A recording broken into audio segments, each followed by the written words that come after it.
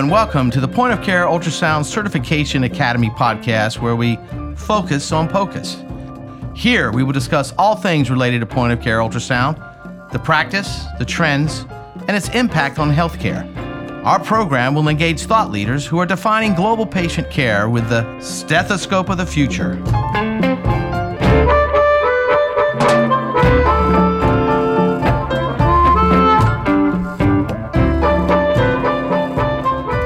Hey, welcome all to the podcast today, Focus on POCUS, where today we'll be broadcasting from our COVID containment triangulation. So I will be speaking from my home while connected across town to Dave at Widget Studios and speaking with our honored guest from California, Dr. Richard Markell, veterinarian to the stars. Today, we want to talk about all the great things that Dr. Markell is doing. He's a busy man. So I'm going to run this down for you guys. Dr. Markell is a veterinarian, a key opinion leader, business and science entrepreneur, experienced consultant in the veterinarian clinical practice, pharmaceutical, educational, and medical equipment sectors. He has been in his elite equine veterinary practice for 31 years. He has traveled all over the globe as a former veterinarian for the U.S. Olympic equestrian team and for international horses and clients. He's currently is the director of the veterinary program at Butterfly Network, the new whole-body ultrasound device. Dr. Markell is a graduate of the University of Missouri College of Veterinary Medicine, DVM, and University of San Diego Rady School of Management with his MBA. He lives in Encinitas, California, San Diego, with his wife and 2 dogs, a good one and a naughty one. He has a son at California Polytechnic University in San Luis Obispo. Wow. What a bio to do. That is awesome. How are you today? I'm great, James. I'm going to help you out with that. That was equestrian team, the U.S. Olympic equestrian team, but that's okay. That's a tough one. Yeah, that's a lot. Yes. There's so much to talk about today with you here, during these the new bold new world we're living in. Well, it's great to be here. I really appreciate it. I think that at Butterfly, it's really cool to be able to be really involved on the human and the veterinary side, and so the collaboration between the two, I think, is really important, both professionally and our techniques, and they are quite different. The industries are quite different, and yet we're all working on very, very similar patients, believe it or not. Yeah, that's something I want to talk about. So maybe you can expand on that. What's the state of veterinarian ultrasound right now? And I guess, how does the veterinarian ultrasound delivery differ between veterinary medicine and human medicine? Sure. Well, I think there's, to give you a little bit of history and context. So I'm primarily an equine veterinarian and in sports medicine. And so when ultrasound first came out, veterinarians through history they've had to be innovators. We can't just put a horse in an MRI easily or in a CT scanner, although we do have MRs and CTs for horses and large animals and certainly small animals. But kind of back in the day when ultrasound was being introduced in the medical space, I had ultrasound machines. We saw them as a way to image the body and not, have to bring an animal into the clinic or be able to afford a multi-million-dollar machine. So we've been using ultrasound really very, very, very early on. Mm-hmm. And so as innovators, veterinarians have just had to do with the best they could with what they had. So especially in the large animals, where you have patient size compliance issues. I mean, you just, if you go out to see a 1,000-pound horse, even back in those days, there were some areas that were not accessible with radiography. So ultrasound was a great tool. And that's how we started out with ultrasound. As time's gone on and the equipment and the technology has gotten better and better, and now even having handheld devices that hook up to smartphones, it's really been remarkable. We've been using ultrasound, for example, certainly for internal medicine cases and reproductive cases, et cetera. But, in the sports medicine world, it's really now just taking off in the human side, which is great to see because we've been doing the orthopedics and sports medicine side with ultrasound for 25 years. We knew that it was a great way to image tendon and ligament injuries, and so it's really exciting to see that being adopted along translational medicine sides with humans and as veterinary medicine as well. That's true because I know the lung ultrasound guru, Dr. Lichtenstein. I know he borrowed terminology A lines and B lines actually from veterinary medicine. I remember him talking about that with us. So that terminology was sort of, scooped from veterinary medicine.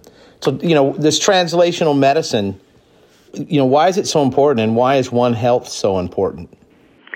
Well, right now in the concern we're having now, so I don't know if most people know this, but 70% of the worldwide global health infectious diseases can be zoonotic. So they go one way or both ways between animals and humans. And with what has been changing in the world with climate change, and we're seeing vectors coming up into the northern hemisphere that used to be just in the southern hemisphere, like mosquitoes, and emerging diseases, tropical diseases in places where they used to not be, and seeing animals being used as a protein source in other countries, and we're seeing a lot of translation between diseases. And so veterinary medicine and human medicine is intricately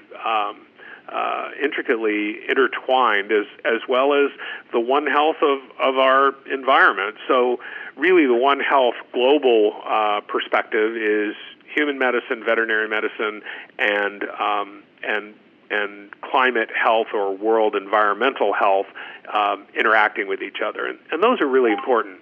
In a modern sense, One Health is really important because veterinarians and physicians and veterinary medicine and human medicine,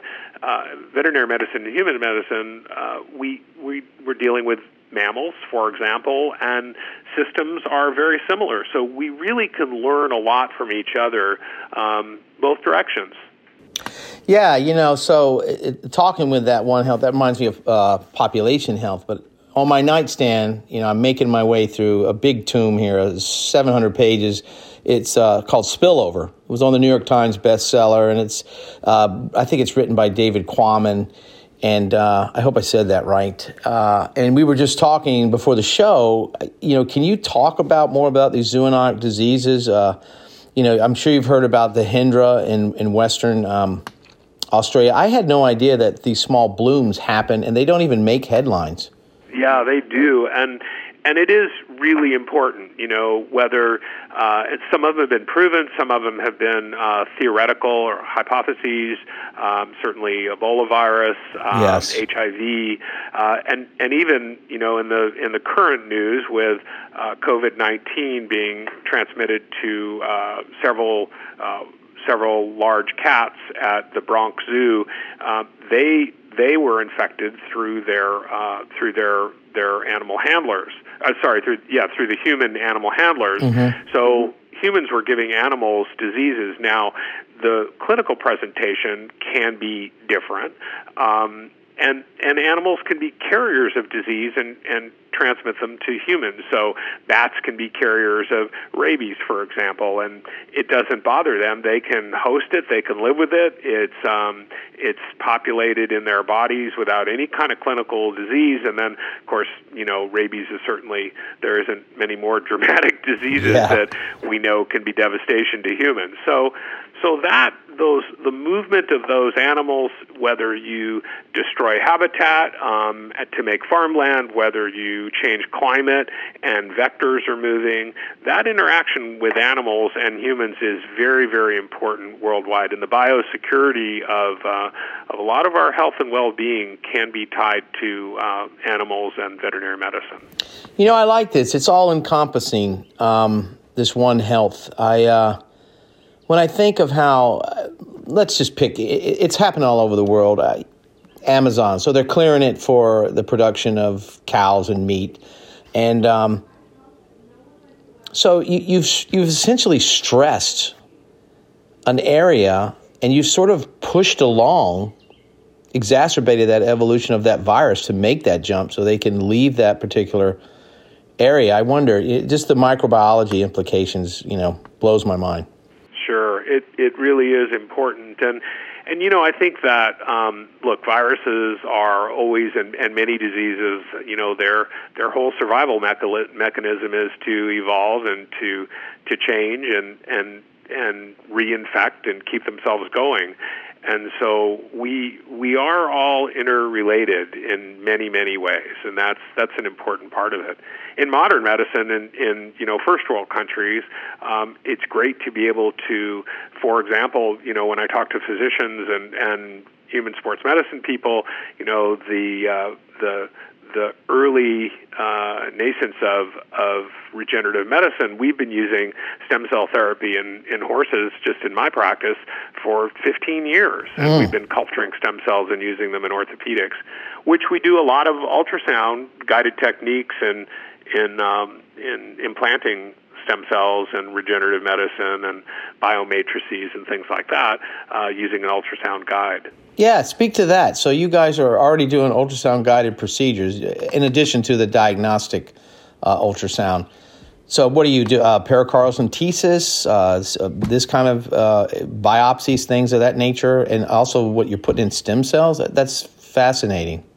Yeah, it really is great. And one of the things that we've been doing, for example, if we have, say, like a lot of the tendon and ligament lesions are very similar in both humans and animals, say horses, for example. So if we have a significant tendon lesion, it's not uncommon for us, of course. Ultrasound's our first technique because it's actually in many ways a better technique for diagnoses and staging disease as well as recovery than an MR. And so we would say, for example, if a horse had a bowed tendon, we call that's a typical racehorse injury where they would actually tear tendon fibers. We can stage it from time to see how much tissue damage there is acutely, how much is subacute damage, and then during the healing process. If we have, for example, what we call a core lesion, and you have a central lesion with a central hematoma, we can watch those. We can actually aspirate that hematoma. We can inject stem cells and a matrix, whether that is it's almost always ultrasound guided, and we'd be able to hit our target per se. First, decompress the lesion, and then number two, put regenerative medicine in there, whether it's PRP, stem cells, or a combination. Wow. So wow. It seems like there's a two-way street, and I guess that sort of leads me to this question.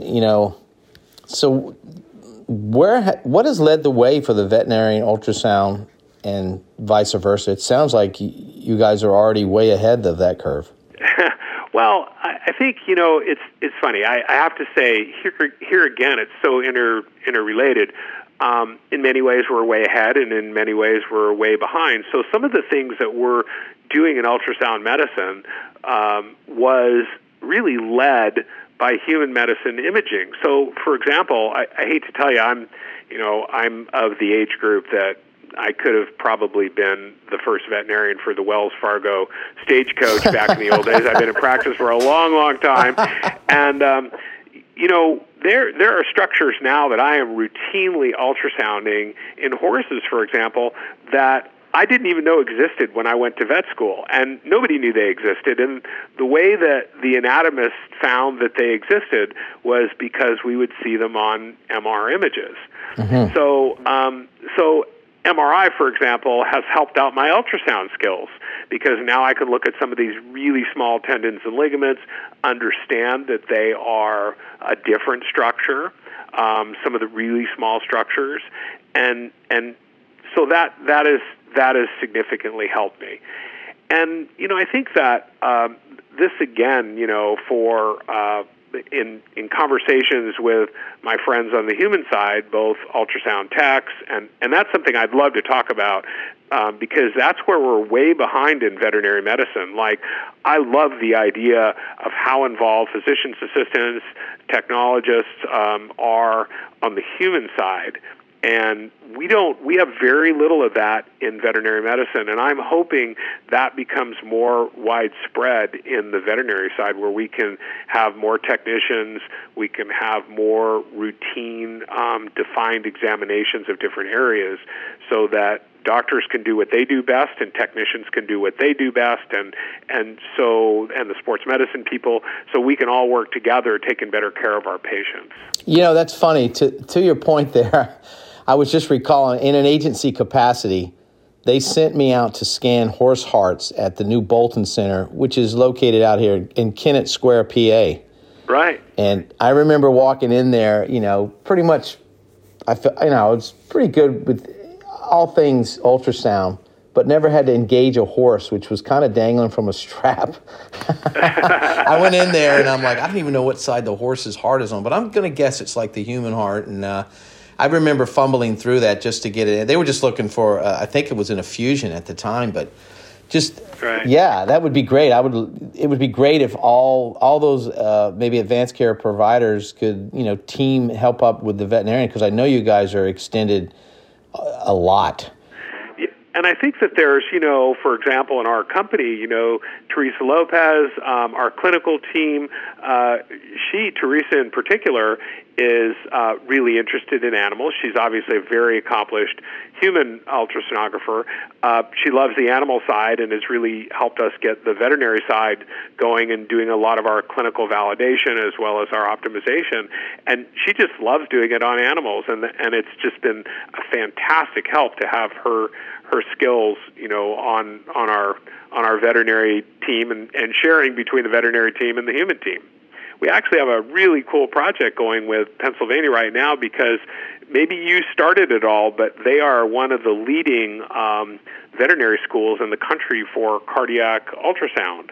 And they have a really famous ultrasonographer, Dr. Jenny Reef, who started the whole program there, and now Dr. Chris Novice. But they're doing they're using the teleguidance now to try and with this new feature to teach veterinarians how to do better exams remotely, and you can do that now watching the ultrasound exams real time, and then doing the coaching real time on a laptop computer. And maybe you can teach veterinarians how to do ultrasounds while you're at the beach in Maui, and they're out working in the field in Idaho. You maybe should think that as another career avenue. As long as I bring my wetsuit, I'll be good for Maui. Yes. Well, that's very true, and that name rings a bell. That's a University of Pennsylvania project, but what I want to get to, and we can talk about that. I want you to talk about more of that new feature on Butterfly. But you were a veterinarian for the United States. I got to know this. For the United States Sure. Olympic show jumping team. So can you expand on that experience, man? That sounds pretty epic. It really is cool. So most people know that our Olympic team has equestrian sports, and the Olympic Games have equestrian sports and horse sports, and so there's a team of veterinarians that will travel with the horses when they go to competitions in Europe, etc.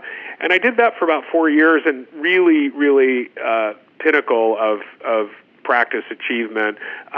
It was really cool. I got to travel all over the world with the horses and go to events and World Cup finals, etc., that the horses would fly to along with the riders. And just like a human physician that, say, is a sports team doctor, they would travel with the team. And that was great, not only for the life experiences and the friends we made all over the world, but to be able to practice with just incredible athletic horses and riders that were athletes. It was really a neat experience.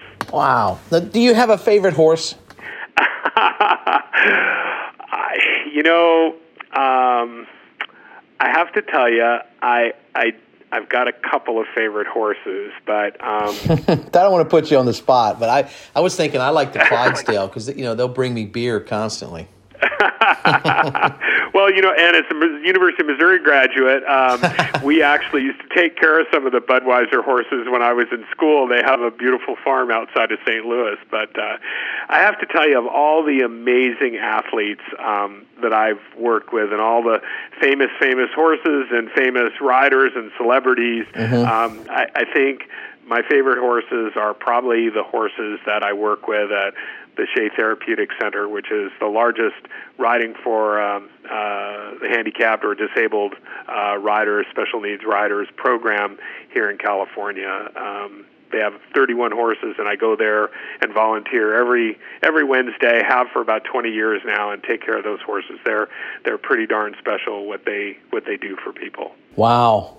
Now I've been up here when I worked at Bryn Mawr Hospital. They always gave the staff everybody tickets to the Devon Horse Show. That was their big fun. And that's dressage. Yeah. So that's their dressage part versus my uncle was involved with a cutting horse ranch in Georgia. And so when you do these thoroughbreds, are they specific? Are you involved with the racing horses or most of these show horses? Yeah, the ones I did, James, were all the show jumpers and dressage horses. Yeah. And the race horses. It's funny, it's just like in human medicine. You'd have someone who's, say, an NFL physician, and their specialty were knees and shoulders, and there was someone who would just do ankles and wrists, and someone who would just do. So we get pretty specialized, and not only within our species. So I have to laugh. So I fly all over the world taking care of these multi-million-dollar elite horses for celebrities, and my wife makes me take our dogs to a veterinarian to get them vaccinated. She doesn't trust me. Oh, yeah. I get that. We have a lot of dog love in this house, too. Yeah. But she tells me, she says, well, would you want my gynecologist to fix your broken arm? And I guess, okay, that's fine. But, So we take our dogs to a vet when they need it. Yeah, that's amazing. And we were at the Willowdale Horse Show. We went a couple times, and I remember they had a side feature. It's just incredible, these horses jumping these hedges. And we had a picnic, and they had a special moment where they had a lot of Cairn Terriers and Jack Russells chasing this. It was like a pull rabbit, and that race was even fun too. It was a fun day out there. So, do you want to talk about this new Butterfly device? You guys have this telemedicine or teleeducation? It's really amazing. So, just really briefly, Butterfly is a handheld device that goes to a cell phone.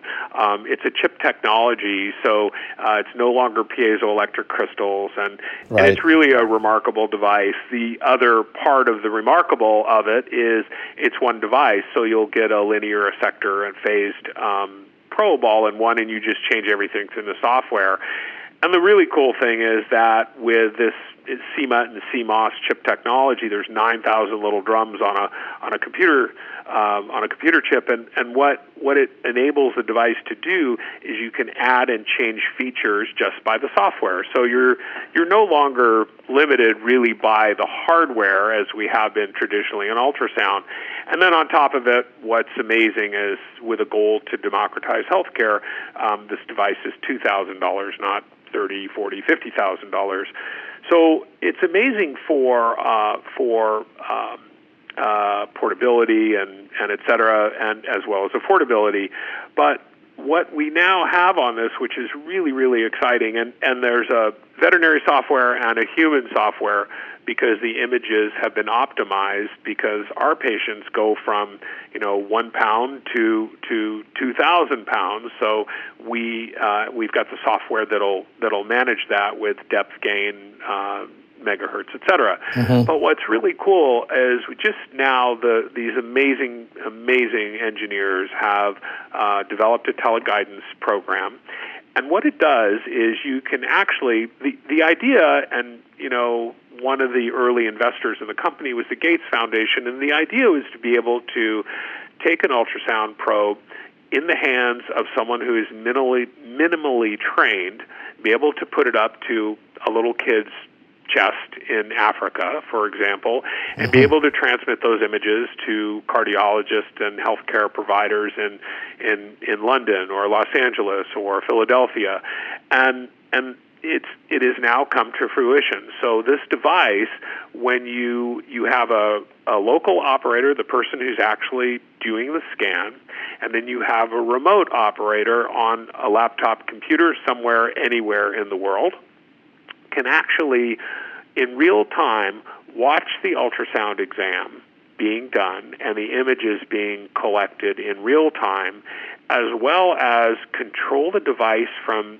their computer in depth gain and presets, cardiac or cardiac harmonics or color Doppler, be able to control the device from the computer thousands and thousands of miles away or anywhere in the world, excuse me, as well as to be able to coach the operator on fan, move it over here, drawing little pictures on their device while they're looking at it, to be able to position the probe correctly to get the images that are appropriate and are diagnostic and the best quality. And it's truly Star Trek stuff. I mean, it's really, really cool. And Butterfly has done that. In addition, they're developing, and that's on the veterinary and the human side. And in addition, newly and soon to be released is going to be an educational view guidance with artificial intelligence. So, you'll have indicators saying, warmer, warmer, warmer, colder, colder, colder. Yeah. So as the operator moves the device itself, it helps the operator just with AI optimize the image. We're not quite there on the veterinary side yet, because one of the problems we have, James, is that when we look at human and veterinary medicine, just the data size, the number of cases, is a little bit more difficult to collect enough data to be able to get that AI to really power some of the optimization on the veterinary side, because we're just not getting that much. Eventually we will be there, and that's going to be exciting as well. Yeah, that's amazing. I remember in the past some forelays into that. There would be a chieftain with a satellite phone trying to do an image in Africa and send it to someone in Nigeria. And it was kind of clumsy with the old transducer, and it was still the giant stove-sized machines until the laptops kind of came out. But what I want to get at here is I noticed in your bio, when you were getting your MBA, you co-founded a technology company about kids and their families that are challenged with ADHD and other mental health care issues. Is that involved with the horse, your favorite horse place to go to? Is that all tied in together? Well, it actually isn't. We needed to, when you do an MBA, our school has a lab to market program. So you have to come up with an idea and then make a business and then convince people about the idea. And one of my dear friends, classmates, is a pediatric psychiatrist, and another one of my dear friends who is not in the school with us is a pediatrician. He was taking care of my kids, and they came up with the idea that we needed to help kids with ADHD, and so we developed a technology where parents and teachers and actually the students could check in on how they were doing, especially for response to medication. Are you having trouble sleeping, or et cetera? So the teachers could report really easily on a real-time basis to the parents, and then the kids could put in how they're feeling, and then the teachers, parents, and students would all kind of connect. So that was how that worked. Wow, it's I got to ask you this. I know now. I know you're you take care of a lot of famous people and celebrities' horses. So you got something here? You don't have to give us a tabloid story, but you got something interesting that maybe something about Jimmy Kimmel, I don't know, Johnny Carson or somebody's horse. You got to have some story there. I really dealt with some great people that genuinely love their animals. And, it's funny because, when I would take care of, it's California, so a lot of people are celebrities, but it's funny how animals are just such a normalizer and equalizer, and that's been a great thing. And you know, if you look, James, here's a statistic: 62% of every household in America has a pet in them.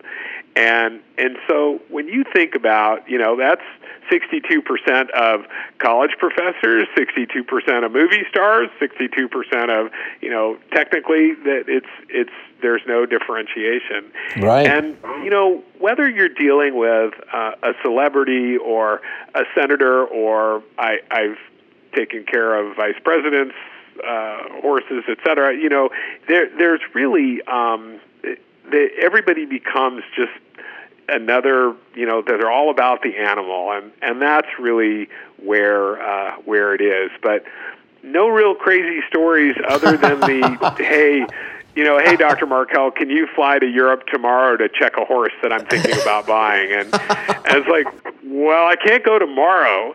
And every once in a while you get that little sense of, well, why not? Don't you remember who I am?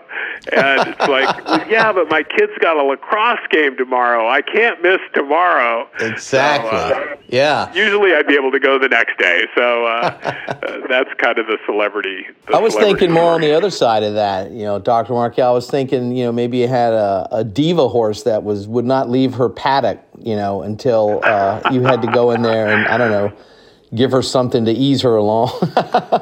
Well, you know, I have to tell you a story, and this is not very scientific, but I had a horse. I really, truly believe this, and in 31 years of practice, I think this was the only horse, because I kind of don't believe in this stuff, or I don't want to think that I believe in it, but I could swear that this horse knew that if it came out and that day it would limp a little bit, the people would obviously be worried about it and put it back into the stall, and it wouldn't have to work. And I think that horse had our number, and it was the only one of all these years that I truly felt that there was that much awareness. But I think that one kind of had our number. I certainly know my little French bulldog has a problem with her eye now, and she knows that if she lets me put the medicine in her eye, she's going to get a little liver snap treat, and she's got that whole thing figured out. So now when she sees me pick up the bottle of medicine to put in her eye, she runs over to the jar where the little treats are. So I always wonder, the old joke is, you know, when you have an animal in your house, you know, who owns who? Exactly. Oh, yeah. I live with that every day with my Cairn Terrier and my cat. And yes, they really add a lot of joy to your life. And listen, I want to thank you for, being on the Focus on POCUS podcast today. It's truly an honor. You know, here you are, international sophisticated veterinarian to the world, Olympic team, involved with butterfly, medical devices, leadership, awesome stuff. It's all golden, just like the Golden State out there. You're living the life, and thanks for making the time. I know you're a busy man, you're in demand, and it's an honor for all you do for animal and patient safety. Well, thank you so much, James. It's been great, and I love what you guys do, and I have so much respect for, you know, all the techs out there, the ultrasound techs and physicians and you know, clinicians that are doing ultrasound medicine that have helped us bring it along so far, and hopefully we can interact a lot in the future, because it's really a remarkable tool. I can't imagine practicing medicine without ultrasound. Awesome. And with that, don't forget, for more POCUS-style topics, you can follow us on Facebook at POCUS Cert Academy and Twitter at POCUS Academy. Dr. Markel, thank you so much for all your efforts. Well, thank you, James. It was great being with you today. Bye-bye. Bye-bye.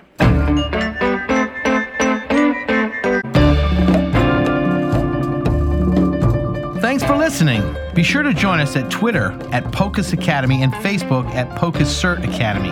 If you'd like to learn more about the POCUS community, visit us at POCUSworld.org. Take a look at participating in our POCUS 25 research. Help contribute to the scientific development of the top 25 point-of-care ultrasounds. And we'll see you next time.